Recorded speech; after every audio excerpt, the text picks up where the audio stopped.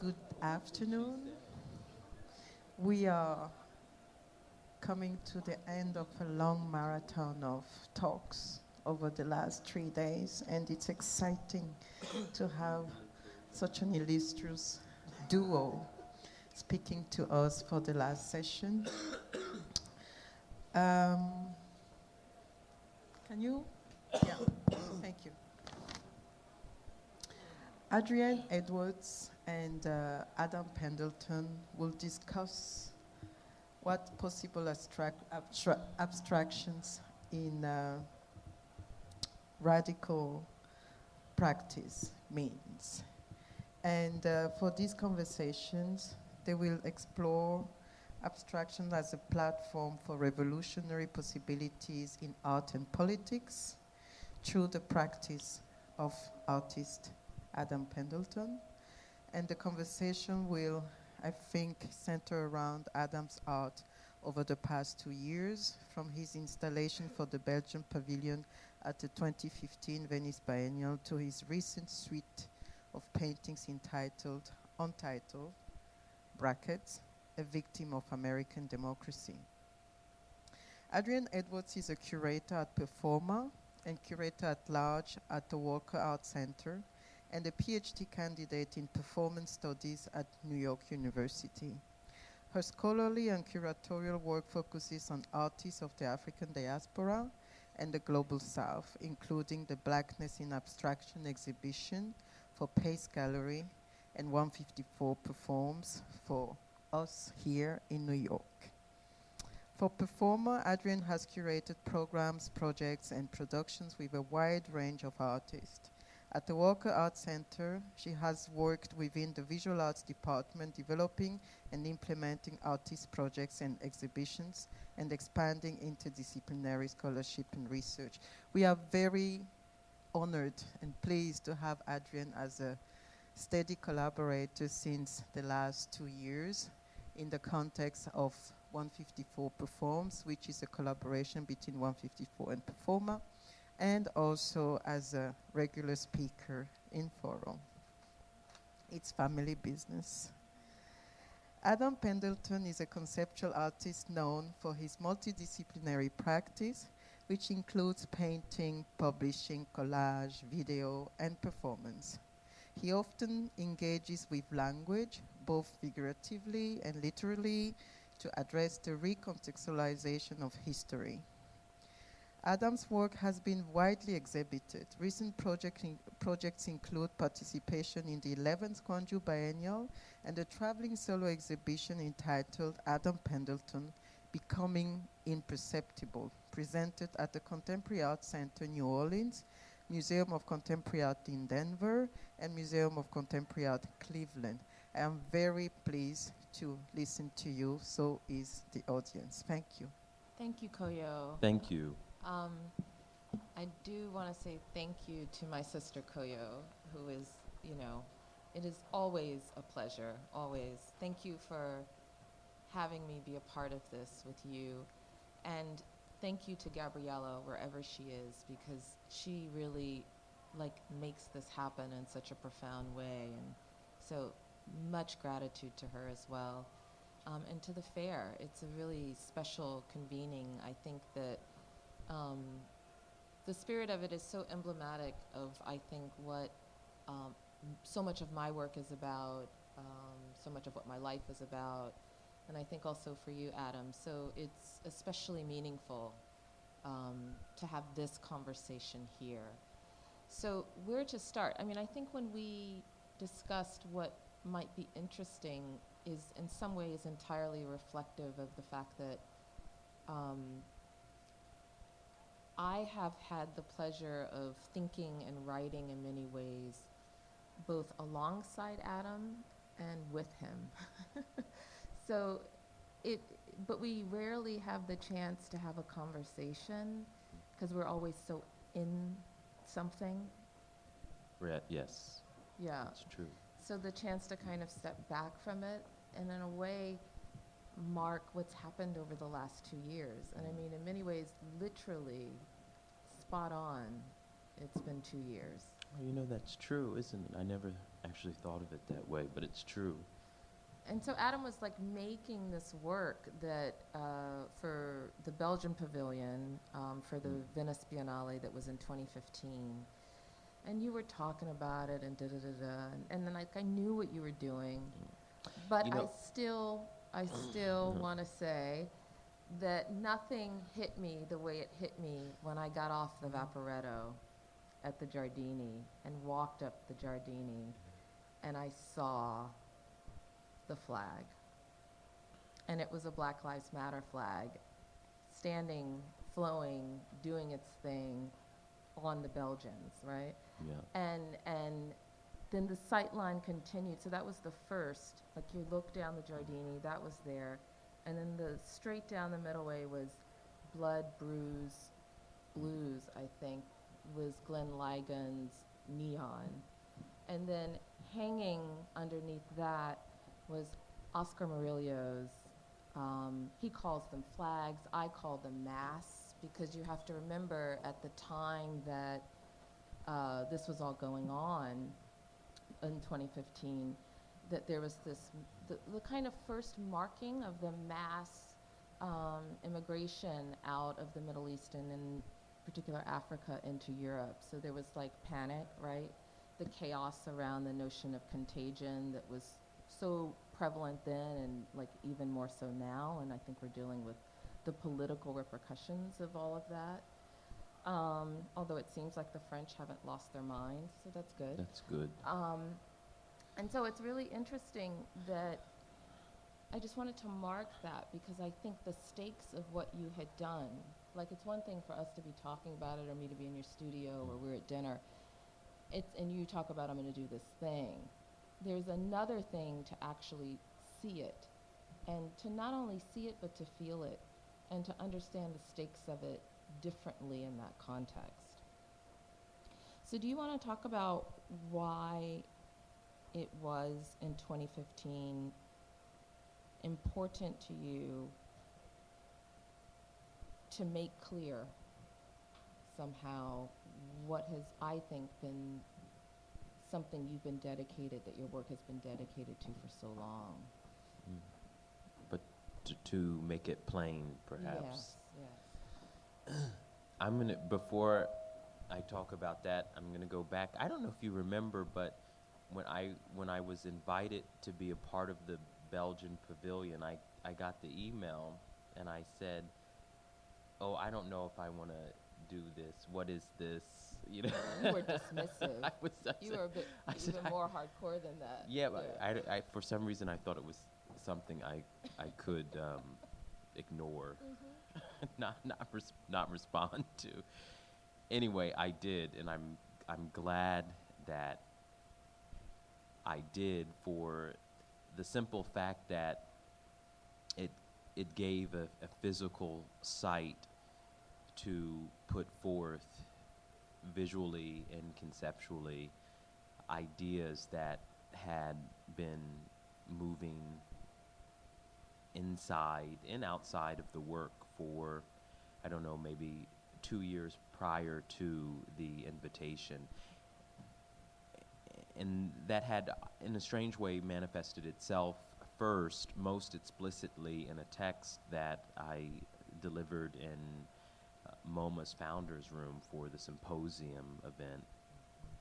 And that was kind of the first moment where the protest movement, or the movement that is referred to as Black Lives Matter, found itself within my work, but in relationship to this concept of Black Dada. So immediately the language, the water was troubled. Mm-hmm. It was a troubled situation. It wasn't just Black Lives Matter, but it was a kind of a critical inquiry into what that could mean, the potential that the potential that was behind the language, and also the movement, the idea of protest, the idea of demanding recognition in potentially a sophisticated and poetic fashion. I mean, the maneuver really made me think in a lot of ways about Du Bois, right? Because in some ways, there, I keep going back, and the Black Dada Reader has just been published, not yet available in the States, but I was looking at it and reading it and thinking a lot about it in relationship to Du Bois, and in particular the fact that it's the first text of the assembly of texts that you put together. And I was trying to, and that moment of you emerging with essentially, let's just say 3 bodies of works, right? Even though all of them sit under this banner of Black Dada. This is the way I've understood it. So there's Black Dada paintings. This is, I'm doing the pre-15 moment. Black Dada paintings, there's systems of display, there's video works, right? And there was something about a kind of, and then the fragments, right? That there were these kind of fragments of references in terms of the language poets, but also different theorists like Deleuze, which is a love we both share, and also then Du Bois. But I kept going back to the fact that with Du Bois, he'd had this kind of, and it's The Souls of Black Folks is the Yes, text it is. that is in the reader. But there's this moment. Well, of our spiritual strivings. Okay. But that's the section from Souls of Black Folks, right? Isn't that a chapter? Anyway, I'm pretty sure. I think it is. Doesn't matter. Right. Doesn't matter. So, so it's really funny because I was really kind of thinking about the autobiographical impulse and how Du Bois had this whole moment as a scholar and an activist and even a curator, right? And it was like something is not gelling, right? Something is kind of, I'm not quite achieving what I thought I would achieve after 50 years of doing this thing. And what he does in 1948 is he turns and he writes Dusk of Dawn, the autobiography of a concept of race. And for me, in the course of my PhD studies, I think it was almost somehow a setup for myself, because I was like, oh, okay, if I want to understand the systemic implications, I'm getting to the Black Lives Matter flag, but if I want to understand the implication of what this thing is that I happen to have a relation, a daily intimacy with, that we call race, right? This thing of blackness. How can I fundamentally had to understand it as a construct while knowing and pushing myself. It's like I both believed it and I didn't. Do you know what I mean? Yes. It was like I needed to acknowledge it as a systematic, institutional force and structure, but I also, and therefore maybe create some distance in my own thinking and in the way that I could textualize what artists like yourself were doing. And it was really kind of, and I've only begun to really grapple with this. I both believed it and I both didn't. You know, I also did not.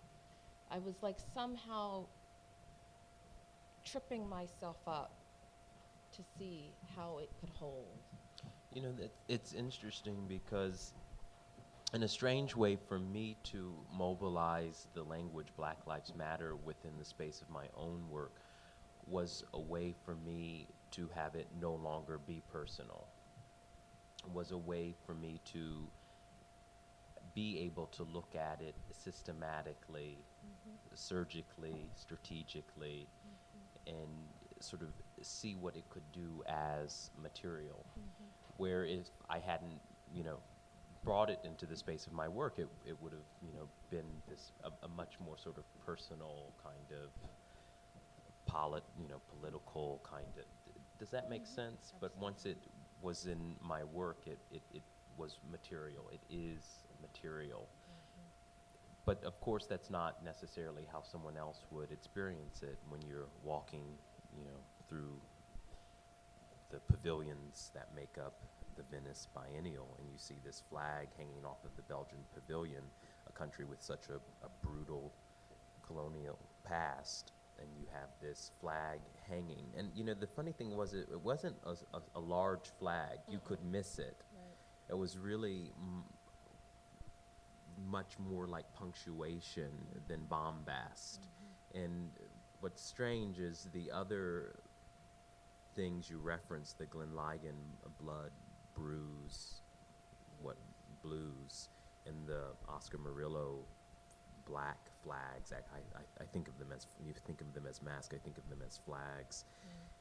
But this, strangely enough, this flag was maybe 4 feet wide and 3 feet tall, was actually sort of the simplest sort of representation of theories or ideas of blackness as they related, but at the same time the most explicit. So it was kind of straddling things in a strange way. It was explicit, but it was also, there was a willingness for it to disappear at the same time. But then when you make your way into the pavilion, I think it became immediately clear, from a visual standpoint at least, that what stakes were involved and how the strategies could be sort of pushed conceptually, but also within the space of my work, how this language could kind of shape these gestures that I had been working on for, at that time, 6 years at least, when you refer to the system of display, which are mirror and glass works that combined an image with an abbreviated representation of a single word. So that was a project that I started in about 2009. And then you had the Andapandans pieces, which was also an earlier project, and the Black Dada paintings, which were from 2008. So in a strange way, the only new work in the installation in Venice were the wall works. And they became a kind of a stage or a foundation that connected all of these disparate objects and ideas. So will you talk about, because this was the first wall work, is what we're These looking were at the first here. wall works, yes. And they're wallpaper-like? How do you... They, you know, they are not, they're wallpaper-like in the sense that they're applied directly to the wall. They're sort of the opposite of wallpaper because they do not repeat. Because I'm installing one of these wall works at the Walker in September, we asked Adam for instructions on how to do this. And how many pages is the manual? I think it's fairly extensive.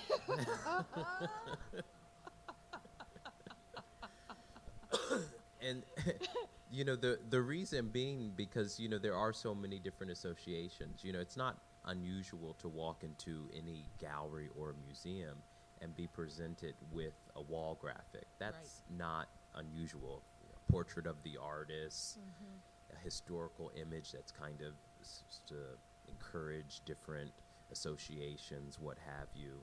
Wallpaper, you know, you have people like Andy Warhol who utilize wallpaper in his work.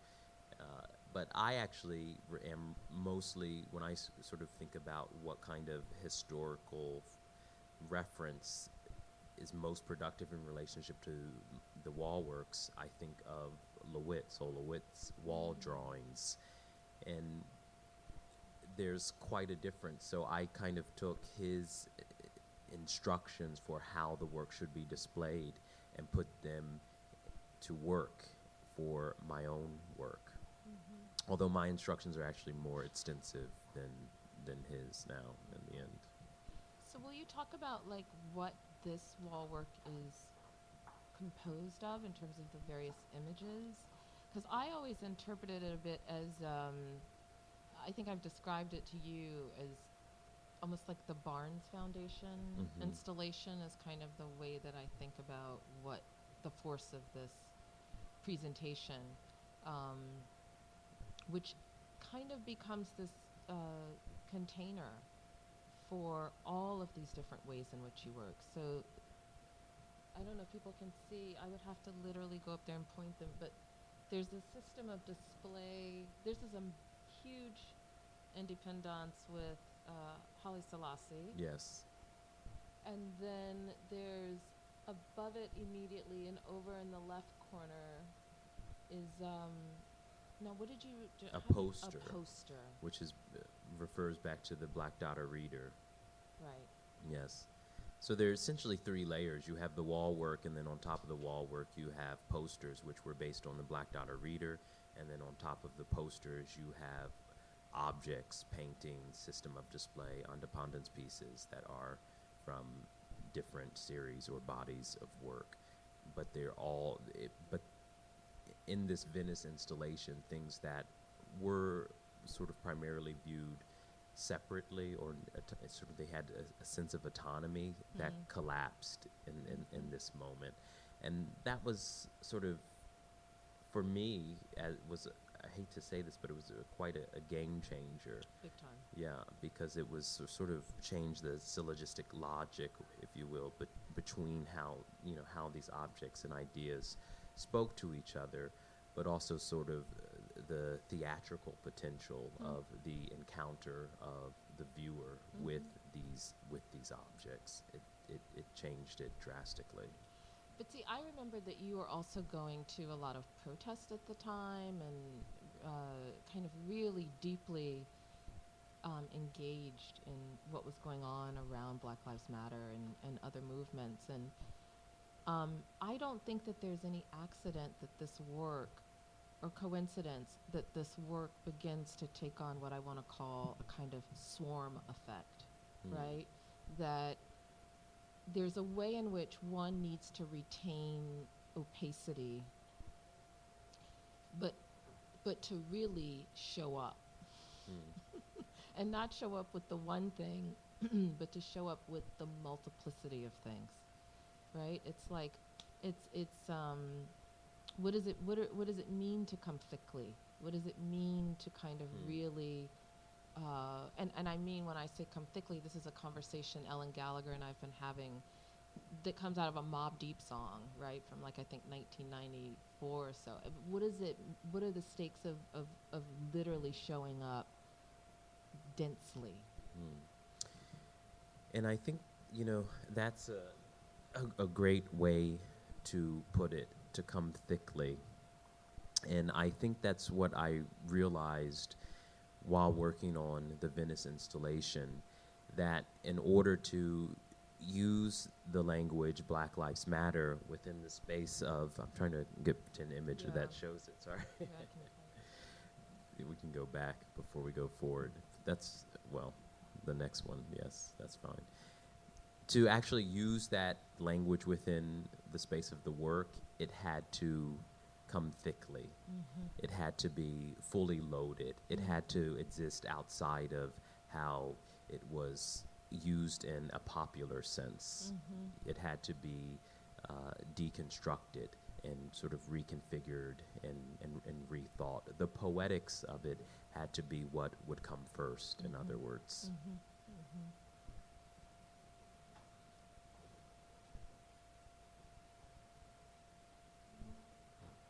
This is one of the posters up close, right? Yes, That's a system of display. that's a system of display, yes.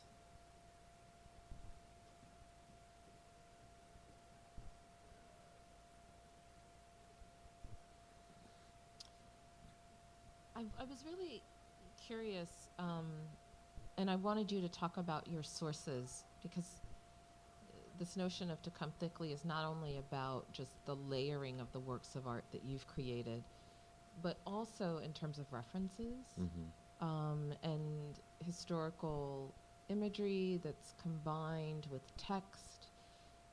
There's a way in which you work both with and against conceptualism that is really interesting to me. And one of the things I've been thinking a lot about, so for example, the insertion or working with language, right? But this notion of dematerialization for me has shifted radically. You know, this kind of founding conceit of conceptual art that it's about the dematerialization of the art object. And I want to argue that I think your work so beautifully exemplifies this, and it's that the dematerialization exists elsewhere, right? And that dematerialization we might be able to place at the feet of the way in which we understand what a concept of race is, right? And the system that propagates it. And then the other might be that in order to dematerialize that, you actually need to thicken the object or the experience of it, right? So that the relation to materiality shifts entirely. So I'm interested in these independence works, which I know is the independence itself is taken from the Congolese independence movement, right? Yes. Well, some of them are. You know, I've never thought of it that way. That's such an interesting way to frame it. This notion of conceptual art and the dematerialization of the art object, and because one could say I'm very much so doing the reverse of that, but it's sort of the reference that is emptied out, but at the same time becomes fully loaded because you're demanding that it function in a conceptual fashion. In other words, it becomes sort of beyond meaning. You know, it's sort of it's the reference, but that is actually only your point of departure. It's not where you're expected to dwell. And so these images that I end up using, they're both familiar and unfamiliar. You know, for example, in a piece like this, you see this face and this look, and you say, oh, I know this. I've experienced this often. People say, oh, I know this image, which is highly unlikely because of where the source is from, but they know the feeling of it, they know the effect of it. So it's true, that's what has been dematerialized is the reference, but the art object itself, the actual thing you experience, the site of engagement, is very physical, and it's fully loaded, and the material decisions and distinctions and how particular they are, what surface is the image screened on, at what scale. Because in one way, it's doing many different things with the same material. And how does that sort of influence how we read it and position it historically and critically when we encounter it? Because this is done on... That's done on a mirror polished stainless steel panel. Exactly. Which is, I mean, obviously the total, it's the opposite of dematerializing the art object. But you know, of course, though, it's particularly paternalistic, but if we think of someone like LeWitt, the art object was not dematerialized, you know. No. I mean, But it was... They have interesting distinctions between LeWitt and Lepard in the way that they understood what conceptualism is. Right. So LeWitt actually does give you, kind of attenuates that point actually in an interesting way. Well, I don't know if the conceptual, and I think this is an ongoing question for me, I don't know if the conceptual artists knew the space that they were opening up theoretically if you applied it to, say, concepts of race. I think they were more concerned with it formally and what it meant in regards to sculpture or painting or simply just sort of more superficially, how does the art object function in the world? But how do we function as beings, marked, identified, racialized beings in the world? So if we sort of shift the logic and we sort of put it on top of something else, it becomes a radically different terrain, you know? Yeah, I think that's why you have people like Lorna Simpson and Glenn kind of Glenn Ligon making the assertion that they're conceptualist in the 80s and 90s, because they recognized something, right? That was about the fact that I'm living a concept daily, right? So then the whole notion of what conceptual art could be gets completely subverted, right? Yes. That's why this kind of, I mean, it's interesting to think about what happens to certain aesthetics over time. You know, why is it that we could actually think about something like conceptual art as the kind of meta aesthetic of our time? Why does it have such relevance to where you have like choreographers who technically are not in any way related to this aesthetic trajectory that defines these kind of art movements, but yet and still we have art choreographers calling themselves conceptualists, right? And rightfully so. But then where do you track the qualities of it? You know, how do we track those qualities? And so I'm that's why I was thinking about Du Bois in relation to this, saying, well, no, there's a concept of beyond all concepts that I've been contending with for so long, right? And it's illogical, and it's irreconcilable. So then what aesthetics then do we turn to express it? So then you Well, can that- think about the figure of repetition and fragmentation. I mean, all of this, and the reflective, the self-reflexivity that happens with a mirrored panel, right? Sure. You know, it's funny because, of course, being illogical was a founding principle for LeWitt's conceptualism. It's just in being a mystic being. You know, irrational judgments lead to new experiences. He wrote that in 1960 something, in Sentences on Conceptual Art. So he's kind of giving us an operating manual, but in a strange way, he doesn't use it. And then you have someone like Piper, who I would argue actually uses it. Yeah. You know, but his concerns were clearly different, or what he had to do with his concerns to make sense of them in relationship to himself were radically different than what she had to do with a similar list of concerns in relationship to herself and how she was expected to move through the world or move through the world.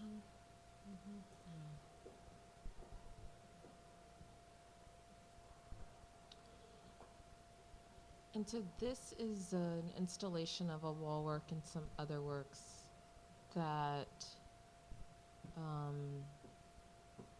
was at the Contemporary Art Center in New Orleans, a solo show that started there that's since toured to the Museum of Contemporary Art Denver and Cleveland. Yes. So where's the photo of you spray painting? Much further ahead, yeah. You want to talk about how the wall work shifted from these kind of collaged found images to that you composed into this visual experience to these fragmentations of letters that maybe are letters, maybe are not, maybe gesture towards letter, but give us no language, but seem to be about language. Could you talk about your stutter here? Well, what's interesting is that the just pragmatically speaking, the first wall works that were shown in Venice in 2015, like many gestures that I make, started it was a very simple kind of idea. Take an image that I had likely used before somehow, somewhere, and make it very large. And make it a surface that you could then hang other works on. So a framing device. And then as I kept working with this idea of an all-over image, a total image, a total environment, or an artwork that would create an environment, I began to deconstruct the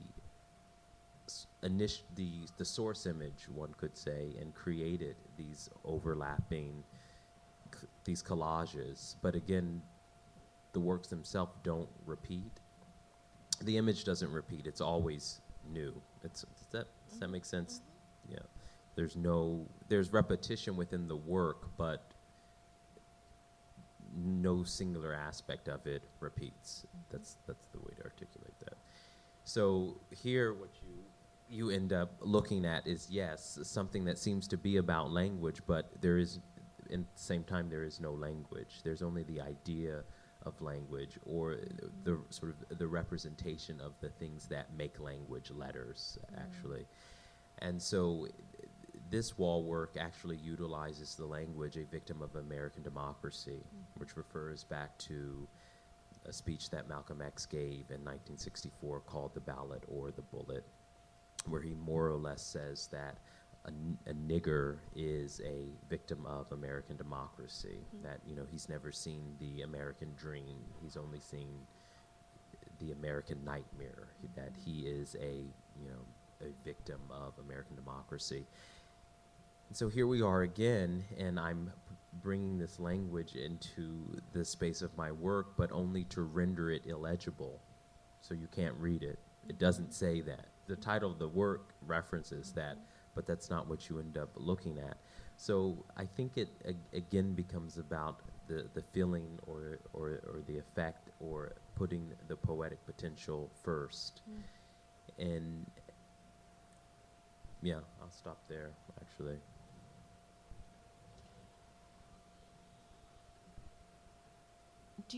These choices, are they about a kind of suspicion or fundamental desire to negate representation? I mean, do you think that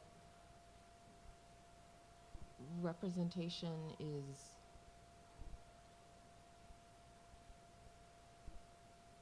already overdetermined? So is this about slipping around that, or choosing a new set of, making a proposition for a new way to think about things that have often been associated with visual representation?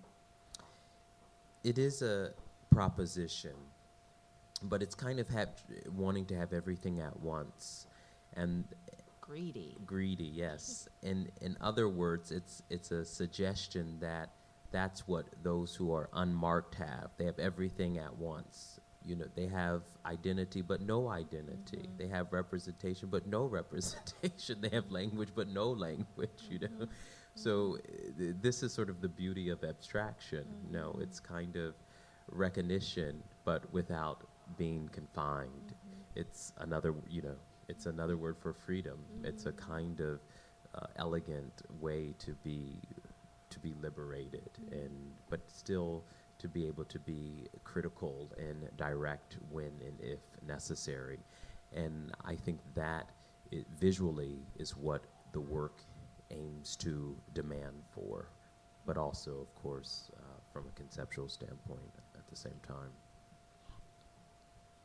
I don't think I've ever asked you this, but I'm really curious as to, do you have something against color? No, I don't have. No, I always tell people I use color beautifully. just a very refined palette, not limited, refined. And of course I used to use color. There was a clear moment in the work, 2009, 2010, where I said enough. And I really did end up limiting my palette to shades of gray, black, and white, and silver, but only through when I use a reflective surface. So that's a lot. That's fully loaded. That is a lot to have at your disposal as an artist. Yes, so I use color as it is necessary within my work. So Black Dada began in 2008. Yes. And I thought it was important that we at least have an image of this work because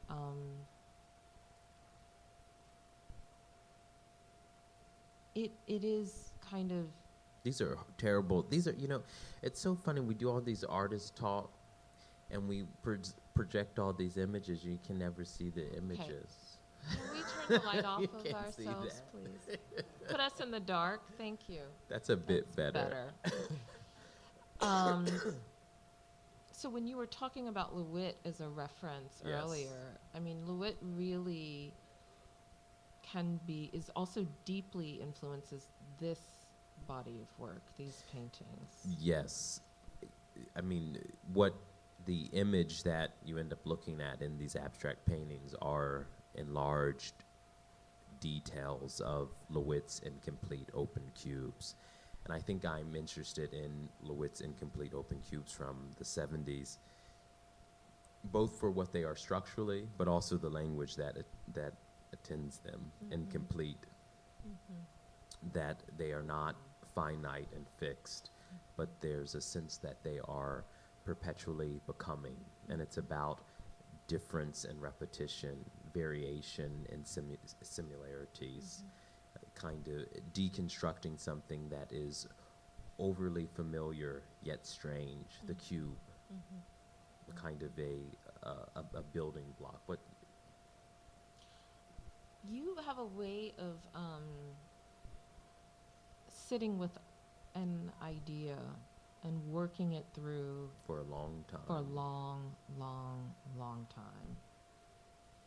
And you never quite let it go. You kind of, there's a function of repetition happening, which is so different than the way we think about seriality.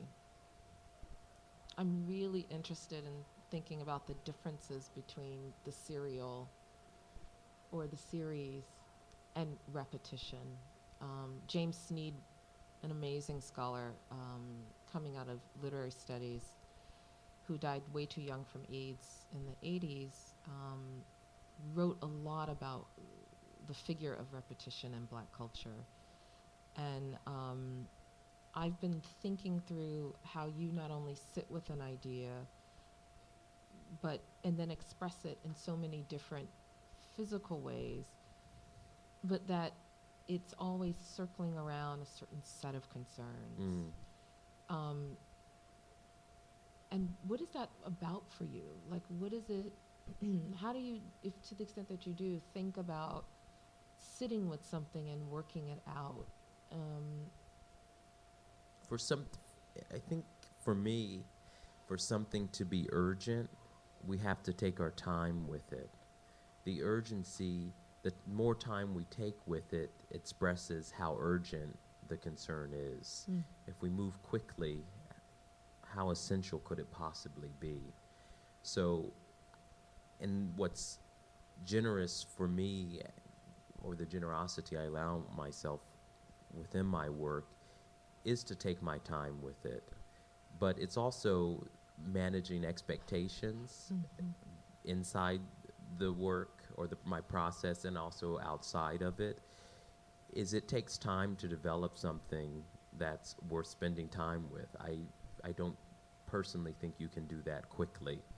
I think you begin something quickly, but then to really figure out what it's about, or really to get underneath its potential, you really have to dwell there. And it's interesting to look at, I wanted to also show the Black Dada work, because then the series of paintings that come starting last year Yes. are so radically different. Well, there's more. But Black Dada in Yes. Just looks like a black square on the screen. Here we go. So the initial arrival of these paintings was,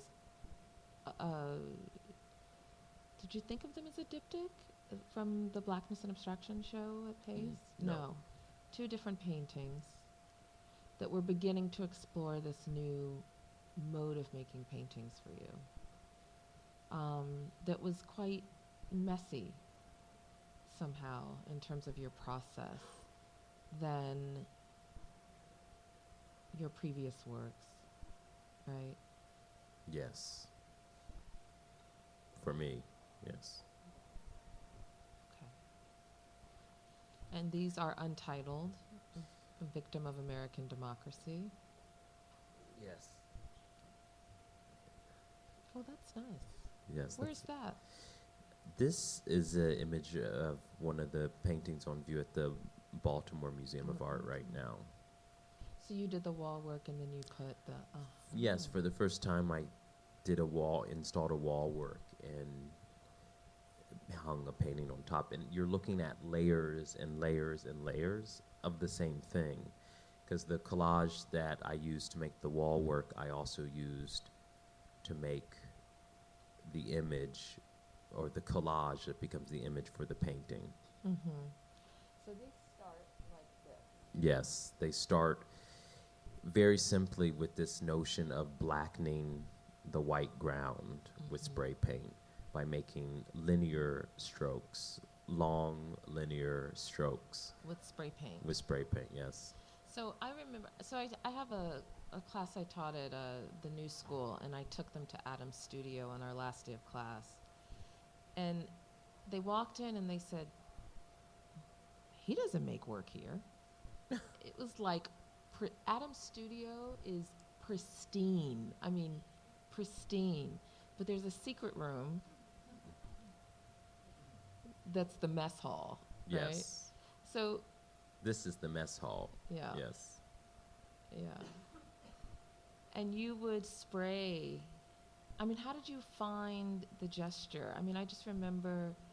Well, first I made 4 really bad paintings that I unfortunately showed publicly.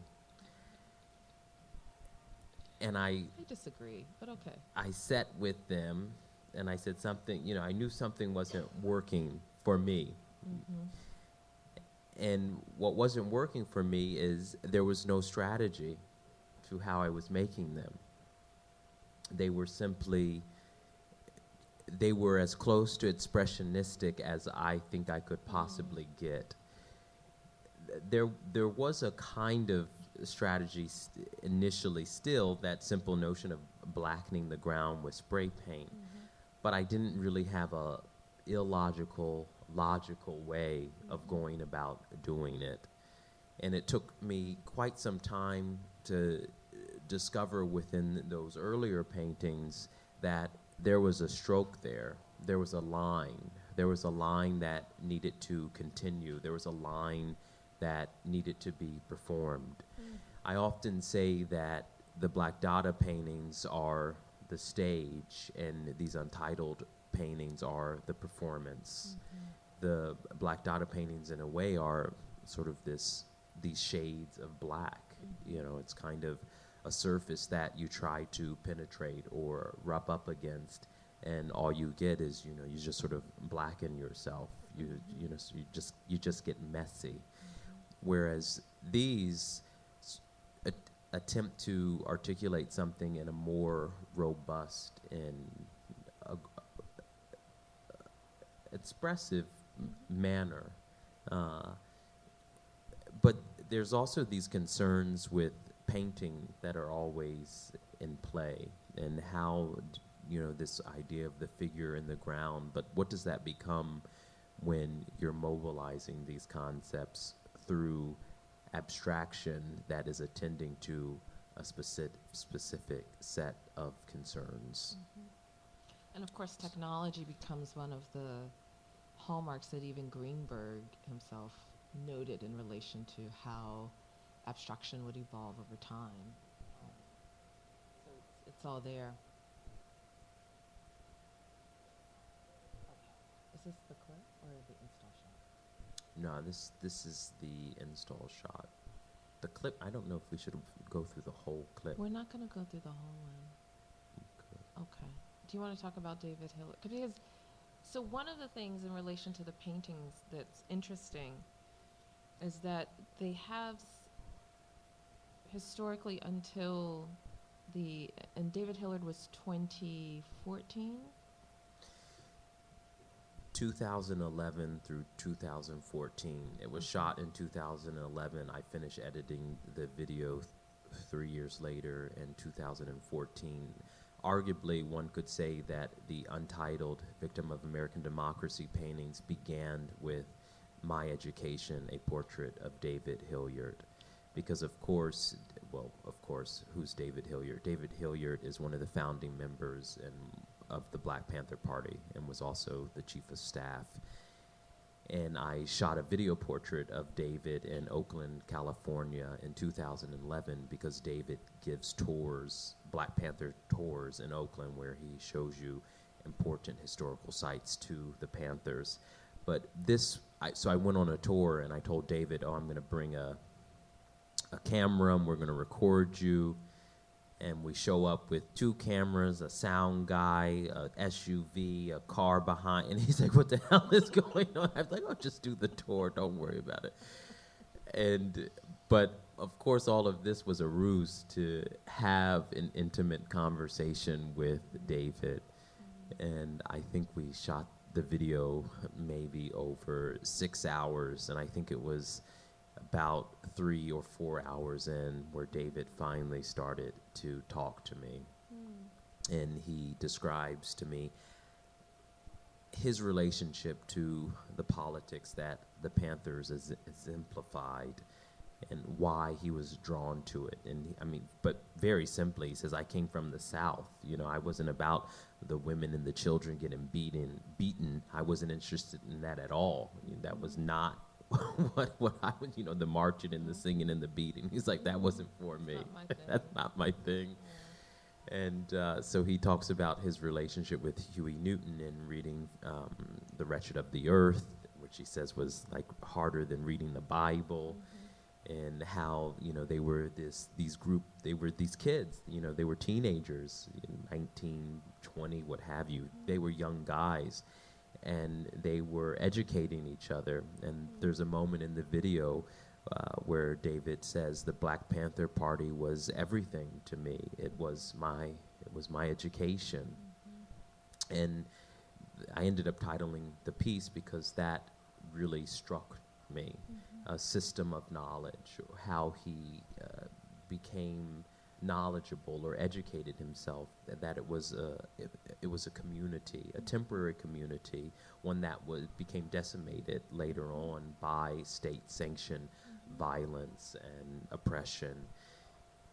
And who is David Hilliard today was a question that I wanted to ask, but sort of David in a symbolic sense of what is a Black Panther today? How could I relate to this history from a personal standpoint? And the piece actually, I was going to include music.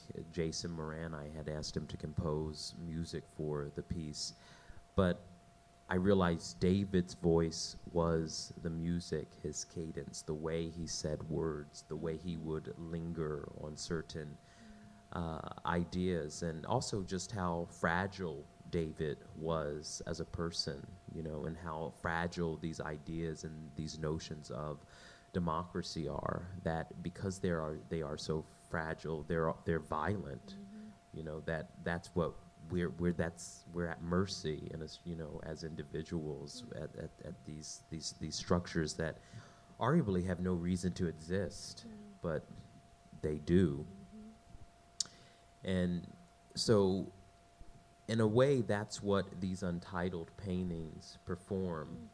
They perform what I can do with my body and how language can change and shape how my body experiences the world. So, yes.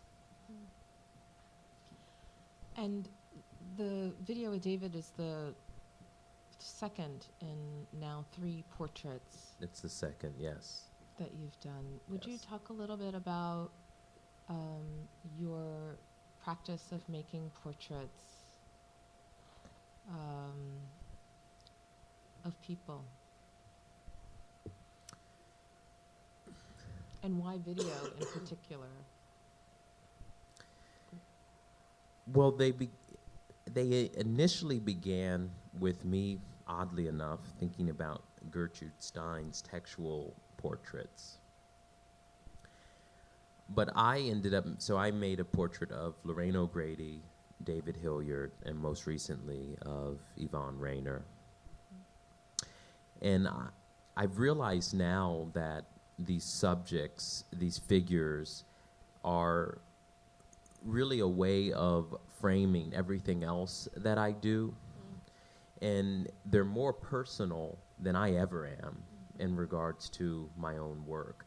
It's very strange for me because I'm not a personal artist, but I am at this. I'm deeply personal. You know, I think it's a kind of a conundrum or a contradiction that a lot of people find themselves in who try to take up or nurture a conceptual apparatus. But you can't disappear. The individual ultimately can never recede completely into the background, you know. But these people become the figurative representation of me within my own body of work. I kind of put my practice into their hands, and it's almost like me saying, David, will you speak for me? Will you say the things that I can't say? Mm-hmm. Lorraine, will you speak for me? Mm-hmm. Say the things that I can't say. You're an 80-year-old African-American conceptual artist who lived in New York, who was a rock critic, you know, and who, Rivers' Rough Draft. What kind of a work is that, you know, or art is, you know, going to Harlem and staging a parade and putting these frames around African-American children, men and women, and saying, you're the art, this is the art. And then to Yvonne Rainer, someone who's 30 years my senior, and how do we talk to each other? But there's also a kind, in regards to Rainer, there's this critical question that I ask in the Black Dada text of what were our conceptual artists doing? If they were they in Birmingham? Were the hoses turned on them? You know, what stakes were involved in what we do as artists. Mm-hmm.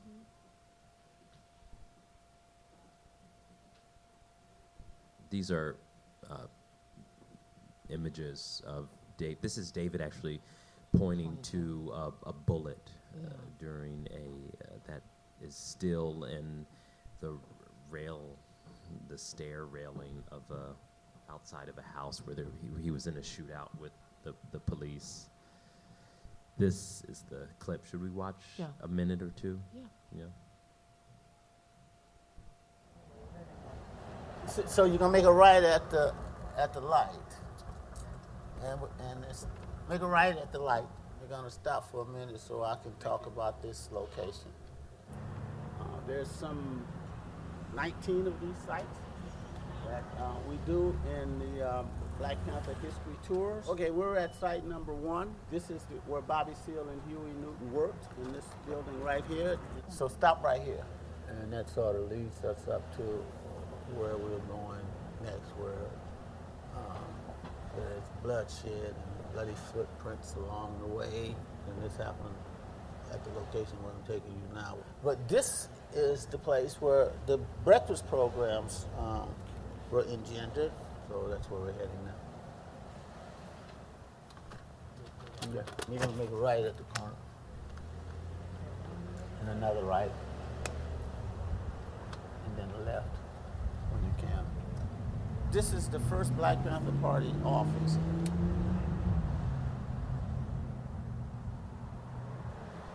Not much has changed in this particular area. In the old days, that store on the corner we used to hang out there, go to the light and make a left. It all looks the same.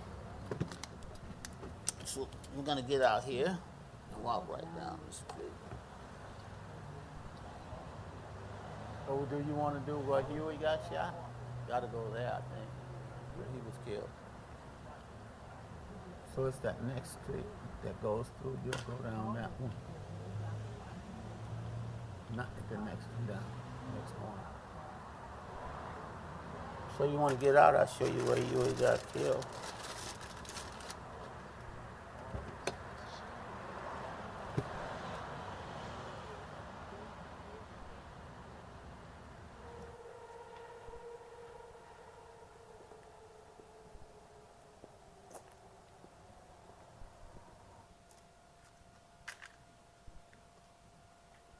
This used to be graffiti right here. It used to be Huey. That's the gun. That's his beret. He's holding a shotgun.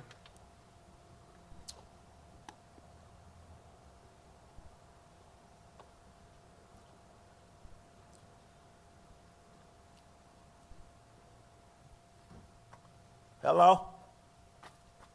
Hello? Where'd he go? You can show them because I'm not exactly sure where they are.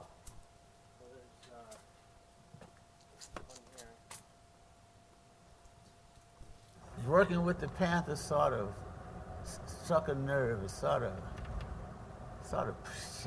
shaped me up. All of a sudden, it's like, this is what I'm supposed to be doing. That, for me, that was the total summation of all of the stuff that I'd been looking and witnessing. Foremost was the Watts riots. Then I read this Life magazine with the riots in Newark, and the little boy on the front of the magazine with his back blown open was just so forceful to me. And then when Huey came by and started talking about Malcolm, and he says, that guy is like you, and he's like us. You could be like him.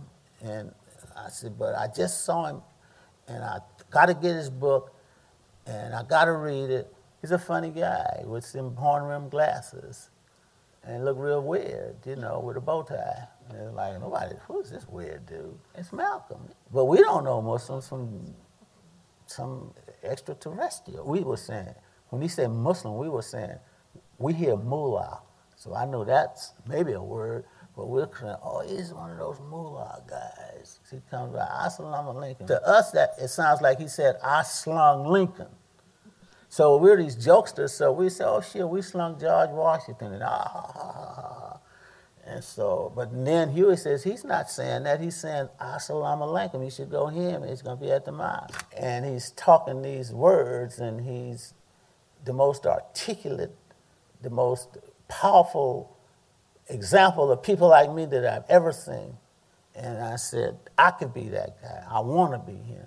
To be a part of this movement that, sort of touched my spirit, not watching the women and the kids being beaten and people singing hymns and stuff like that, not that at all, and rejected it with every fiber in my body. But remember that I came from the South with a strong family who always said that you gotta always stand up and you can't take abuse and that. I mean, I came from that. It's part of my upbringing. And I meet Huey, who was my childhood friend, was always this weird guy, always reading books, we trying to dance and screw girls, he's reciting poetry. I started reading, and he'd give me these books like The Wretched of the Earth, which was harder than reading the Bible, and I don't know anything about this. He said, I'll teach you. Everything that you don't know, you come to me, and I'll teach you. And how do you define politics? What does that mean? He says, well, it starts with a hungry stomach. I understand that. The Black Panther Party was all of that for me, it's my education. Yeah. Maybe we should go right into the Rainer. Sure. So this is a trailer, just 30-second trailer of the portrait of Yvonne Rainer.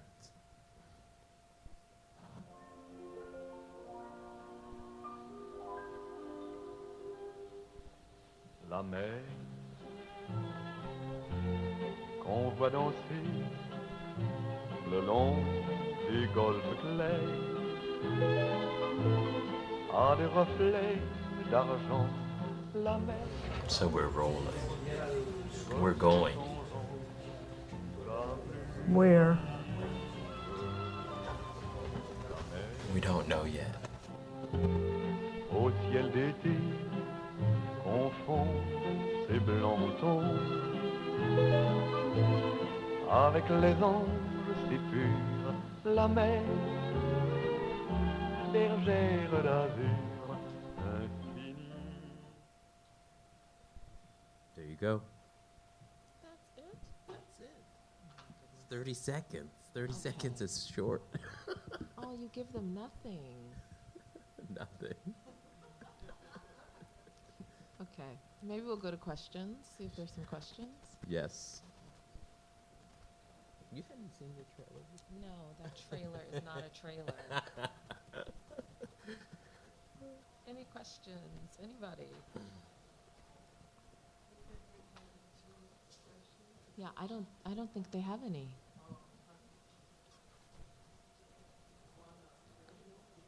Questions going once, twice? There's one. Oh, okay. Yeah. Hi, I'm wondering about a book you mentioned in your interview with Tom Donovan and Baum back when, that was in process. I think it was called Gray, Blue, Gray. Yeah, Yes. exactly. Yeah. Do you have any? Has that morphed into something else, or is it still in the works? Or? Oh no, Gray Blue Grain has now been, it was such a radical success that it has now been published twice. That's a joke. No, that's the truth. It has been published twice, but there were like 500 copies, and now there are another 500 copies. I'll give you a copy. There was one back there. Now I'm like embarrassed to ask this question. I was wondering about like this short portrait of David and maybe an expanded question about the Black Panther relationship to people, because I just recently read this incredible New Yorker portrait of 3 Black Panthers that were the longest in solitary confinement of any American prisoner in history, like 40 years in solitary confinement. And they said sort of together, the 3 of them, what got them through is still their belief after all those years in the Black Panther Party. So I was just wondering what maybe was so compelling that David revealed to you or talked to you from. What was compelling about what David said? Yeah, in terms of like having such a, something so powerful to get you through something like 40 years of solitary confinement, that belief in the Panthers. Like what, can you expand on it? David didn't talk about, there wasn't a religious or the kind of fervor for David, at least, in how he spoke about the Panthers. I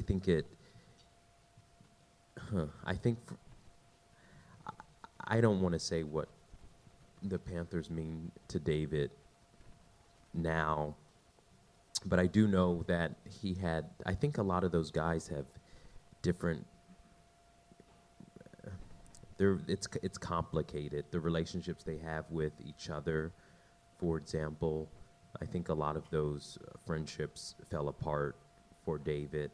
I think what I observed about David was he was very much so trying to make a life for himself that didn't have anything to do with the Black Panthers, but it was something that he couldn't get away from, both for practical reasons, just in terms of trying to make a living, and then also for emotional reasons. It was just something in his life that he couldn't move on from.